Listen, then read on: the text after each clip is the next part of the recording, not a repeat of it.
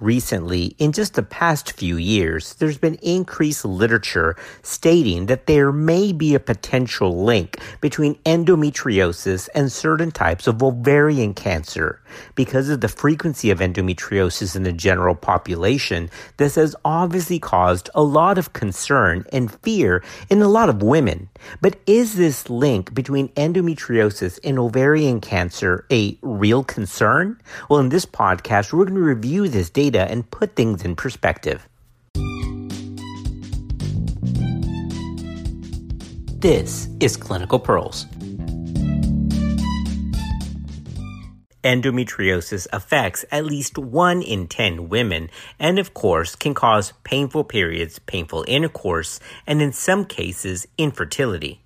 Before we get into this controversial link of endometriosis and ovarian cancer, it's important to review the different types of tissue involved in ovarian malignancy. Ovarian epithelial tumors are thought to arise from the simple cuboidal surface epithelium of the ovary and account for 75% of all ovarian tumors and 90 to 95% of ovarian malignancies. Remember, we're talking about ovarian epithelial tumors. These ovarian epithelial tumors are classified according to several histological subtypes: serous, mucinous, endometrioid, clear cell, Brenner, transitional cell, small cell, mixed mesodermal, and undifferentiated.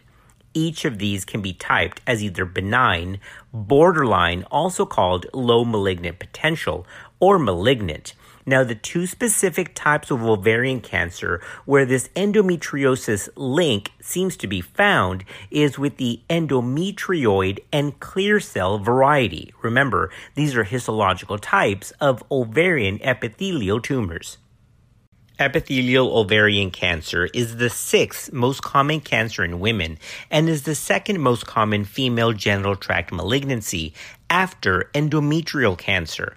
They are usually found in postmenopausal women and are the most common cause of death among women with gynecological malignancies in the U.S., accounting for about 15,000 deaths every year. The lifetime risk of any woman developing ovarian cancer is about 1 in 70 or 1 in 75 per lifetime. The incidence of ovarian epithelial tumors varies globally, with highest rates being observed in Scandinavia, Israel, and North America, whereas the lowest rates are found in developing countries and Japan. A racial predisposition to ovarian epithelial tumors is also apparent, with lower risks for Black women. Clear cell adenocarcinoma is more prevalent in Japanese than in Western countries. Now, before we get into this possible endometriosis ovarian cancer link, remember that ovarian malignancies are of 3 main categories or types. It just happens that the most common is surface epithelial. Then come the germ cell variety, and lastly are the stromal cell tumors. Hey, it's Ryan Reynolds, and I'm here with Keith, co-star of my upcoming film, If, only in theaters May 17th. Do you want to tell people the big news?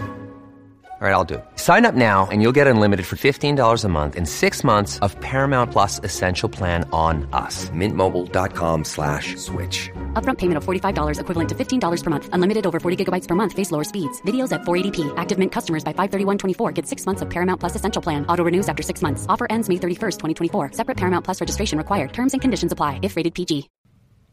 In December 2017, published in The Lancet, there's a nice commentary on informing women with endometriosis about ovarian cancer risk. The authors state that in the general population, it is estimated that 1 woman in 76 will develop ovarian cancer in their lifetime, for about a percentage of 1.31 of the general population. Considering the relative risk calculated from published meta-analysis on the subject between endometriosis and ovarian cancer, which again can have a relative risk of about 1 to 1.4, the lifetime risk of ovarian cancer among women with endometriosis is about 1.8%. That's fewer than 2 women in 100. This small increase in absolute risk should therefore reassure women with endometriosis that their lifetime ovarian cancer risk is quite low and in absolute risk scales is only negligibly different from women without endometriosis. Bilateral salpingo-oophorectomy carries the risks of potential surgical complications and early onset menopause in women who are premenopausal, which has been associated with up to 162% increased incidence of cardiovascular disease, which of course is a leading cause of death among women who are menopausal. Moreover, screening for ovarian cancer with its low specificity can lead to unnecessary invasive surgical procedures. Based on the current evidence, it is proposed that clinicians should actually reassure women with endometriosis that their ovarian cancer risk is overall still low and that intervention measures like bilateral salpingo-oophorectomy solely to prevent ovarian cancer are just not justified outside of any other high-risk family history.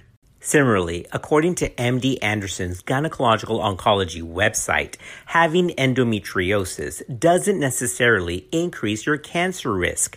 There's no research that actually links the two together as causation. In fact, endometriosis does not carry any increased risk for most other types of gynecological cancer either, and this includes endometrial cancer despite the linked names.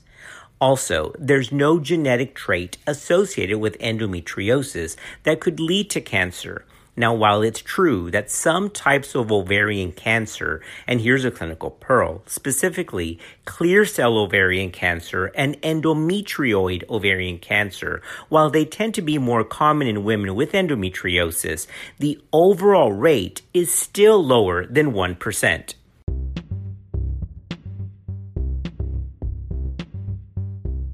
Well, so there you have it. While there's been some alarming publications linking endometriosis to clear cell and endometrioid ovarian cancer, and yes, while that relative risk may be a little higher, the absolute risk, the real world risk, is actually very small. So as stated by MD Anderson, quote, women with endometriosis don't need to worry about the increased cancer risk. Instead, they should simply focus on treating their endometriosis and alleviating their symptoms for better quality of life, end quote. Thanks for being part of Clinical Pearls, and we'll see you next time on another episode.